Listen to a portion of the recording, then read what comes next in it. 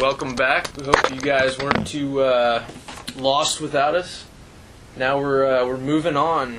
We're talking first. Let's go to track. We're going to talk a little bit about men's and women's tennis here in a little bit, but the track team, what Coach Todd Harbour said was probably the most impressive display he's seen at Baylor. 30 regional qualifying times. That is not a stat that is kept, I was informed.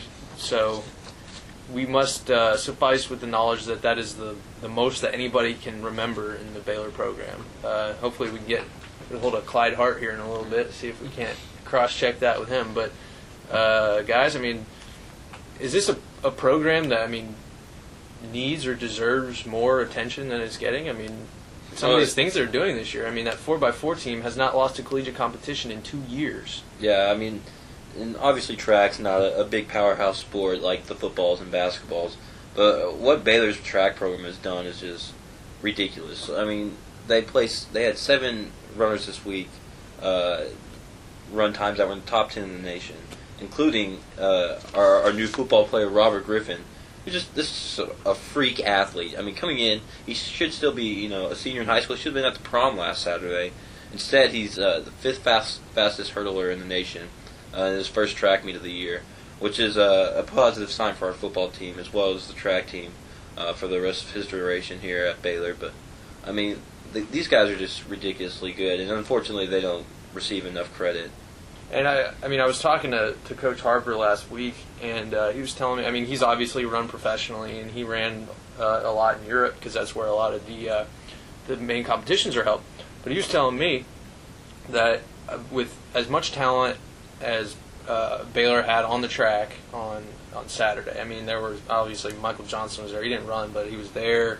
You've got a number of Olympic gold medalists. You have the world's fastest woman, Sonia Richards was there, won gold in a couple events in Athens in 2004.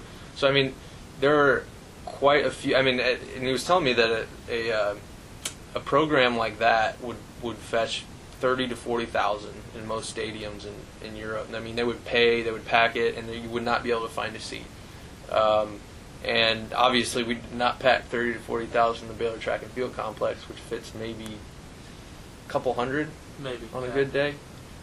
So, yeah, I mean, you understand why it doesn't draw as many people as it does, but I mean, if any program deserves to be supported, it is the Baylor Track and Field program. I mean, there's way too much talent in there to go unnoticed, and I think football does a good job of kind of bringing some of that attention back, because I mean, David Geddes, he ran some in track. I mean, you've got a couple guys who kind of moonlight in both categories, but I mean, I think what you're going to see with Robert Griffin, I mean, he's such a high-profile player.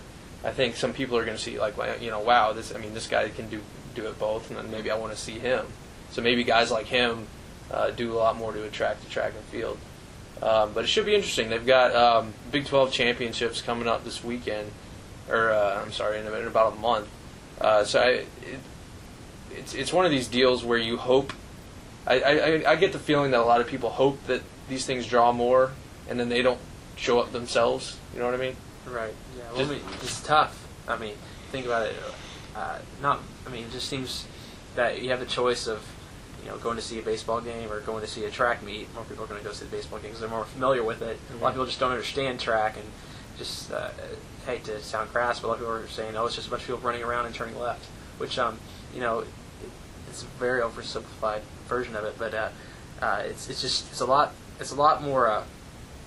It's a lot tougher for people to just understand the sport itself. And I see track and NASCAR having the same kind of maybe stigmas or weird cultural biases towards them, and NASCAR's made it work. I mean, they've done a lot of really cool, kind of unique, innovative coverage. Obviously, it's big, loud cars and not fast runners, so it's a little bit more easy on the eyes. But I think should track kind of get on the ball here in terms of advertising, in terms of kind of marketing correctly. I mean, I think if you went to the average Baylor student and said, I mean, because what the 4x4 team has done in the last couple of years is nothing short of remarkable. I mean, with the fact that at one time they had Daryl Williamson and Jeremy Warner on the same relay team, both Olympic gold medalists, is pretty remarkable. But I think if you went up to the average student and said, hey, I mean, could you name one of the runners on the 4x400 team? I mean, they probably wouldn't even know what the 4x400 is. And I think that at least knowledge breeds less ignorance, and if advertising gets out there, I think that would be a positive step. Definitely so. Yeah, that would be a big boost for the Baylor track and field team. Speaking of other successful sports that we've come to know and love here at Baylor, men's and women's tennis. Tell you what, those women are dominating and wrecking shop throughout the Big 12. Fourth consecutive Big 12 championship for the Lady Bears, and I mean, they could be a force to reckon with here in the postseason. I mean, they're ranked number 3 in the nation right now. They could duplicate what the men's team did in 2005, and that's win the national championship. Right, and I don't think you can say could. I think you say they will be, because they up there, they've played the top and they've gotten close matches with them. So this club is looking like it's got a good shot at making it pretty far. I mean, would it be fair to say, I think, that the things that you would rely on in life are death taxes and Baylor tennis winning the Big 12? Because I feel like every year we're in the same spot, especially with the men's team, who's won, I think, they just won their eighth in the last 9 years, I think, for Big 12 titles. I mean, this year I think you could probably say is probably I don't say the least amount of talent that the men's team has had in maybe the last 6 or 7 years, but it's not. I mean, it's definitely not the most. And yet, I mean, still 5-1 in the Big 12, in the top 15 program. And then, of course, the women, who have done a fantastic job, have just been completely running over teams. I think the men, it might be a surprise to see them run the table in the tourney and win a title.